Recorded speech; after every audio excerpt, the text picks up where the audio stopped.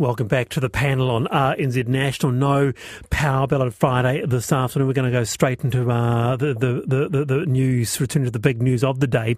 Special votes have been counted and the National Party has lost 2 seats, meaning that even with the ACT Party, it does not hold a majority. It'll need New Zealand First to form a government. So the National Party has 48 seats compared with 50 on election night. Te Pāti Māori, 6 seats compared with 4 on election night. The Green Party, 15 compared with 14 on the night. No changes for the Labour Party, which has 34 seats. ACT New Zealand, it has 11 seats, and the New Zealand First Party, 8 seats. So for more special vote analysis, and quite a few people texting in about who you would like to see in what positions as Minister. But anyway, we have Jackie van der Key. She holds a Masters in Politics, was a contributor to the Democracy Project, former journalist. Jackie, kia ora. Lovely to have you on the panel. Kia ora, Wallace. Great to be here, thanks. Yeah, nice to have you on. So, looking at it, have you been following this closely? It follows the historic trend of leaning left in special votes. Yeah, I have been following these results closely, and like many other people who are interested in politics have been, I guess, expecting that this might happen. As your panellists have already said today, this was probably not an unexpected result, with a bit more of a shift to the left. But there's some very interesting elements, and that you've already talked about, like the fact that we've now got one of the largest, or the largest parliament ever, and also a massive success for the Māori Party. Yeah, and what's next in the process? Because quite a few people said, I've quite enjoyed the 3 weeks off politics, actually, but here we go back into it. Can you imagine some of these seats going through the recount process? Well, there's definitely a couple that will. Some of them are very close, which you've talked about. So, for instance, in Tamaki Makaurau, that was only a win of 4 votes. Yeah. Mount Albert was lost by 20. I mean, these are really small numbers. Nelson by 29. And Te Atu 131, they're pretty small numbers. So I would imagine, I mean, obviously it's hard to predict exactly, but I would imagine that in those lower number votes that they will, or majorities, they will request some recount. And to the portfolios, Grant Duncan said, so they'll have been talking right the way through this. I can imagine the next stage. It's going to be very interesting, isn't it, Jackie, to see, as Zoe says, who gets what. It is going to be fascinating. So obviously we've got a bit of history to go on with Winston Peters, because he's held cabinet positions before. He's been Deputy Prime Minister, Treasurer, Minister of Foreign Affairs. He's been the Minister of State-Owned Enterprise and Racing. With the ACT Party, it's, I guess, less clear to see what they may want.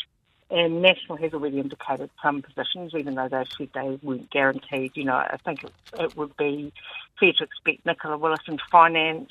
There's been talk about Matt Ducey being the First Minister of Mental Health, and Mark Mitchell for Police. But of course, all of this is going to be now up for negotiation.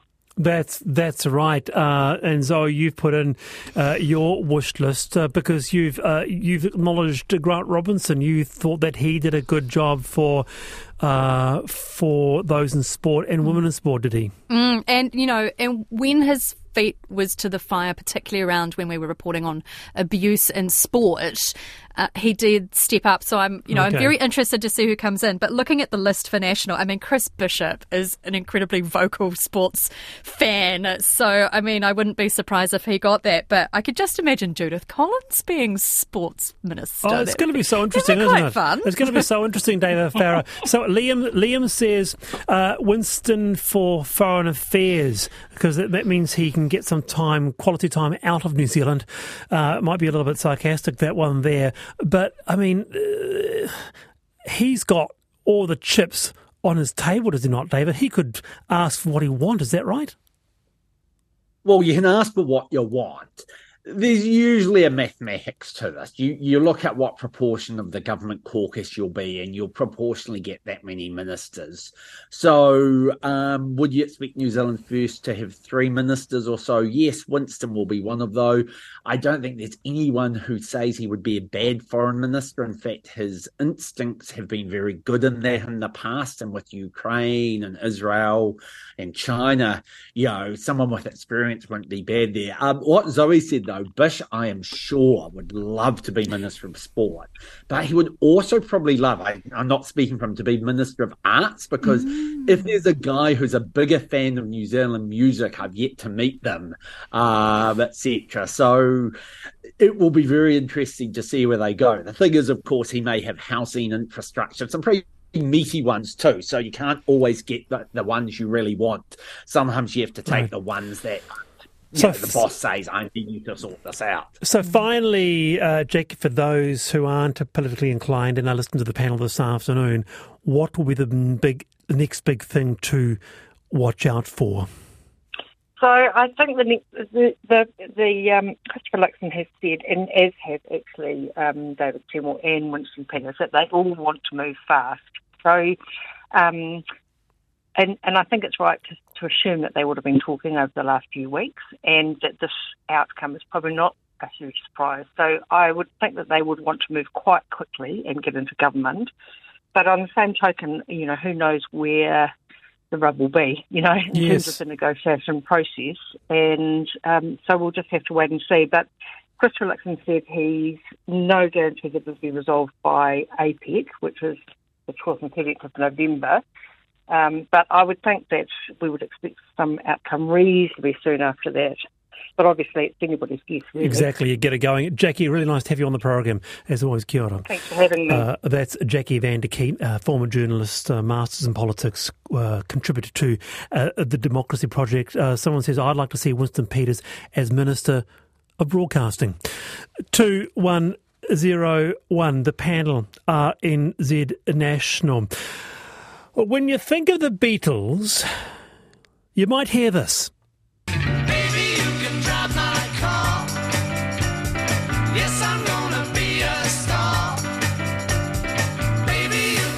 Or, when you think of the Beatles, you might hear this.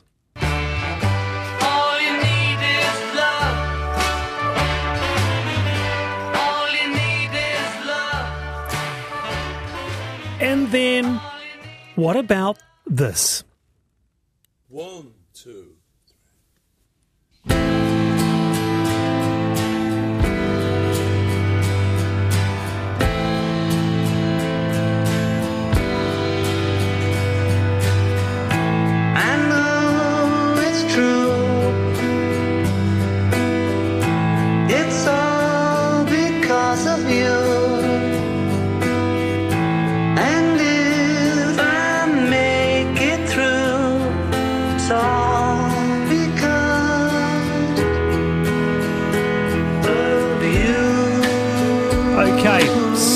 Oh, wow. I'm going to make a confession here. I have been hearing about this all day, but I've left it until now to hear the song, and it was full on my headphones. I wasn't expecting a lot, but when it came up in my headphones, in my can, I heard that John in a voice like that. That's actually really blown me away. It's the last of all the Beatles songs to feature John, Paul, George and Ringo played, officially released today, and there is possibly no bigger Beatles aficionado than RNZ's Jeremy Ansell. He even travelled to London to see the EMI studios. Jeremy, kia ora. Kia ora. Great to have you in. Thanks, Wallace. All right, so you've heard it before? Well, I heard the demo before. Yeah. And I've heard fans' sort of recreations of what they thought the Beatles would bring to it. Fans have taken that demo and overdubbed their own instruments. And a couple of those have been pretty good. So when I heard the final actual Beatles version this morning... Which is that? Which is, you just heard then. I was a little underwhelmed because... it wasn't a completely new song to me, but I've heard it about 10 times today, and every time I hear it, it becomes more of a classic. I don't know. It's probably not going to be match the classics that we've heard for 50 years, 60 years. And it's hard to know because you're hearing it with new ears. Yeah. It's not ears from when you were 18 or 17 when you first discovered, say, Ticket to Ride or Only a Northern Song. That's right. And or Hey Bulldog. And it wasn't written in the 60s. I mean, John Lennon recorded this in about 77, 79 as a demo at home at the Dakota and on cassette with the piano in the background. Actually, the piano in the front, really. That's been the problem. That's why they couldn't finish it when the Beatles tried to overdub it in 1994, 95. And thanks to Sir Peter Jackson and his team, it's been brought to life because Paul McCartney, Zoe, was saying that it really was on the shelf until Peter Jackson came along. Around the panel, we'll come back to you, Jeremy. Yeah. What do you think of it? Are you a Beatles fan, Zoe? Yeah, I love it. I grew up listening to the Beatles. I could sing pretty much any of their songs because that's what was in our house. Wow. And I think when I first started listening to it, I was like, oh yeah, it's a bit slow to start with. And then the strings kick in about a third of the way through, and that's when I started to get chills. And you hear Lennon sing, and you just go, wow, this is quite amazing. I actually think it's quite stunning when I've heard that, and I've heard that for the very first time. That John Lennon voice, David Farrar, up the front. Someone says this new Beatles song is reminiscent of Julia, which is on the White album. True. I think. David? It's haunting. I mean, because you've got John Lennon there in his 30s, George Harrison's guitar parts that he recorded in his 50s, and then there's Paul and Ringo in their 80s doing vocals and other instrumentation. It's a pity they couldn't all do it together in the same room. Jeff says, I absolutely love this new Beatles song. It brought tears to my eyes. Oh, I'm actually just tearing up thinking about it. It's such a genuine Beatles song. Well, yeah, I mean, and you've also got backing vocals flown in from 1960s recordings, ahs and oohs from the Abbey Road albums. Yeah. Didn't know that. It's cleverly done. David Farrar. Yeah, I love the Beatles. My Apple Music account has almost every album, and I'm definitely getting this. But there is a slight mixed feeling. We were talking about documentaries before. There's a great podcast series called British Scandal, and they have the best scandals, the Brits. And one of them's on the breakup of the Beatles. And I went into it probably blaming Yoko Ono, but after listening to this amazing documentary, totally changed my mind. John Lennon was actually a pretty terrible human being. Amazing musician, but when you actually get into details of how he treated Yoko with some of the creative rights and not crediting her, etc., it's just coloured my view slightly. You can admire the art, but I now have a slightly negative view of the artist. I think all the Beatles had their faults, and when people say, Yoko broke up the Beatles or John Lennon, the Beatles broke up the Beatles. It was time, having said it's time, it's nice to hear something new. Yeah.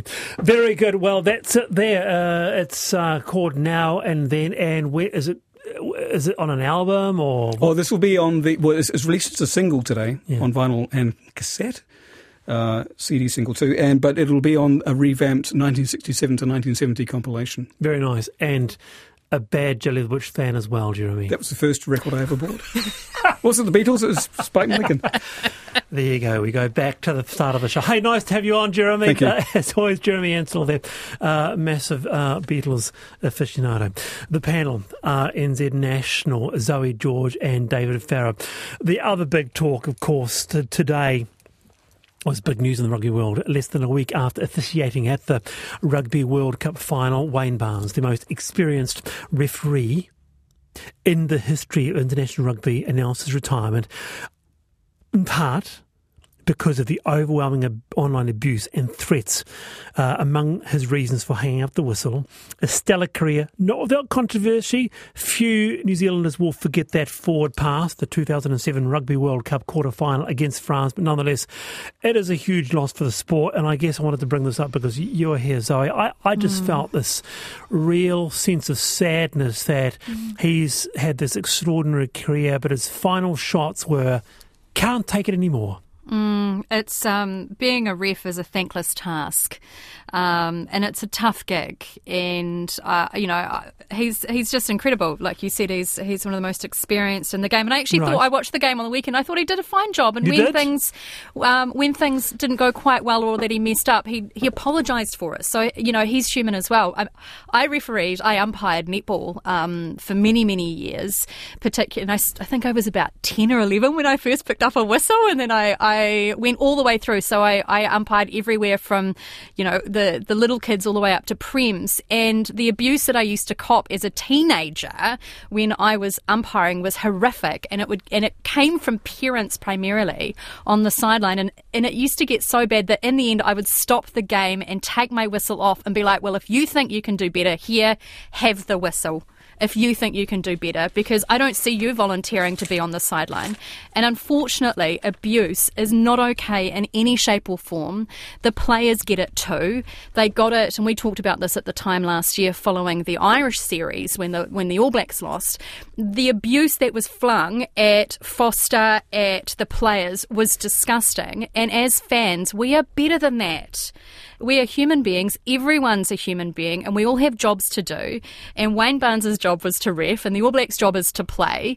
And if we receive this abuse in our workplace, which actually I'm sure, Wallace, as you know, in broadcasting, we do get abuse from time to time because we do have a public image. But yeah, I'm really sad that it's come to this for Wayne Barnes. I think he's been a great journeyman in the game. He's given so much, and I hope that he stays in the game. But this abuse also stops other people from wanting to engage and be a volunteer and to learn how to referee or pick up a whistle or be a coach. Well, thanks for your personal story. That's actually quite extraordinary that you copped that as a teenager. That is something else. I had no... And from parents nonetheless. David, let's bring you in. Yeah, look, no referee should be abused, and it is really sad to have Barnes go out in sort of a bit of form. And I think the criticism, and there is a difference between abuse and criticism, but even the criticism of the disallowed try in the final, I think would be better directed at the TMO officials. Barnes referred it to them. They're the ones who actually had not the pressure of time for an instant decision, but to know the rules that you should only disallow if within 2 phases. So I think he's actually unfairly copped criticism for what wasn't really his decision there.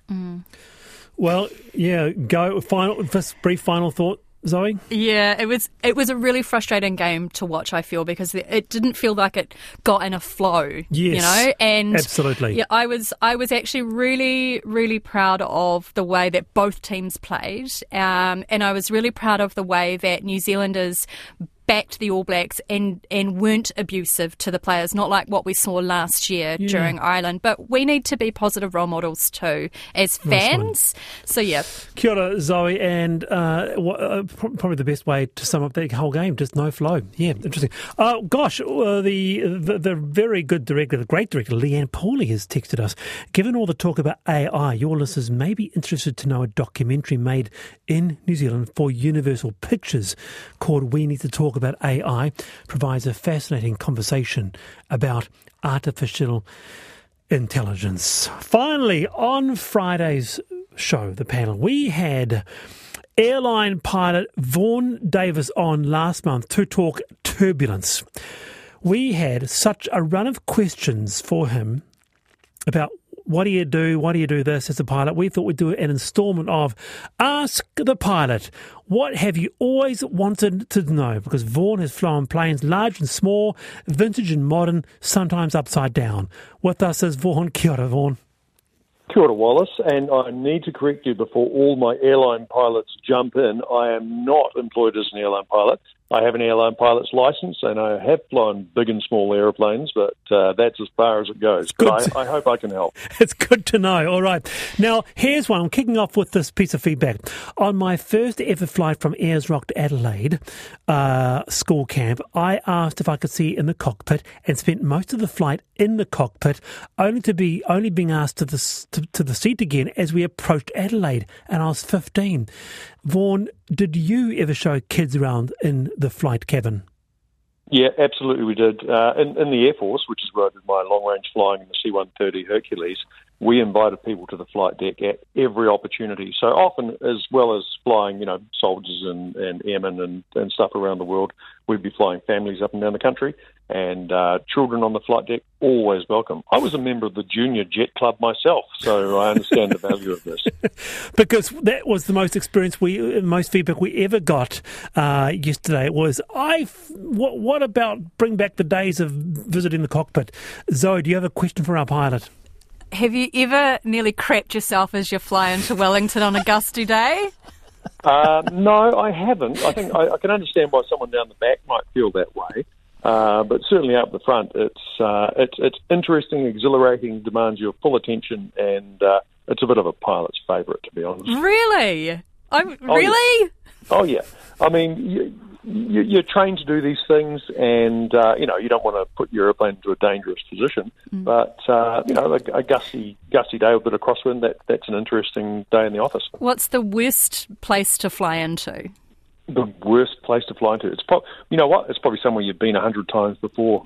Boredom's the worst thing in aviation. So that would be my answer. Somewhere you've been lost. Well, yeah. That's interesting. Boredom is the worst in aviation. Because you're not on your toes. David Farrar. Hey, Rod, what I'm interested in, there's been some polls in the US where people respond to things like, do you think you could defeat a grizzly bear in a fight? And 12% of men think they can and 1% of women, which say something about men. And the one which is relevant to you is one of the questions was, do you think you could land a plane with no training if someone taught you through it? And I think it was quite astonishing. Around 35% of men, a lot less of women, were like, oh, yeah, of course I could do it. I'd be interested just in your view on how likely you think that is, and whether there's a difference between, would it be harder to land a small plane or a jetliner without training, with someone talking you through? Yeah, first things first, small plane's a lot easier than a big plane. Big plane's got a lot of inertia, takes a long time to slow down or speed up or turn a corner or whatever. Small plane a lot easier. The skill of flying airplanes is a little bit overstated. So, the monkey skills, if you like, of turn left, turn right, go up, go down, are not as difficult as you might think. But when you get into big aeroplanes, it's all the systems, it's the flaps, it's the landing gear, it's the autopilot, it's the, all that stuff that makes things difficult. And I know they've tested this in simulators, and the number of people who can actually do it compared to the number of people who think they can do it, very low. Oh, so interesting. We have so many more questions that we don't have time for, so we're going to have to do yet another instalment of Ask the Pilot. So keep those questions coming for me. Just email me at thepanel@rnz.co.nz. Another one here. Do you get sleepy on long flights?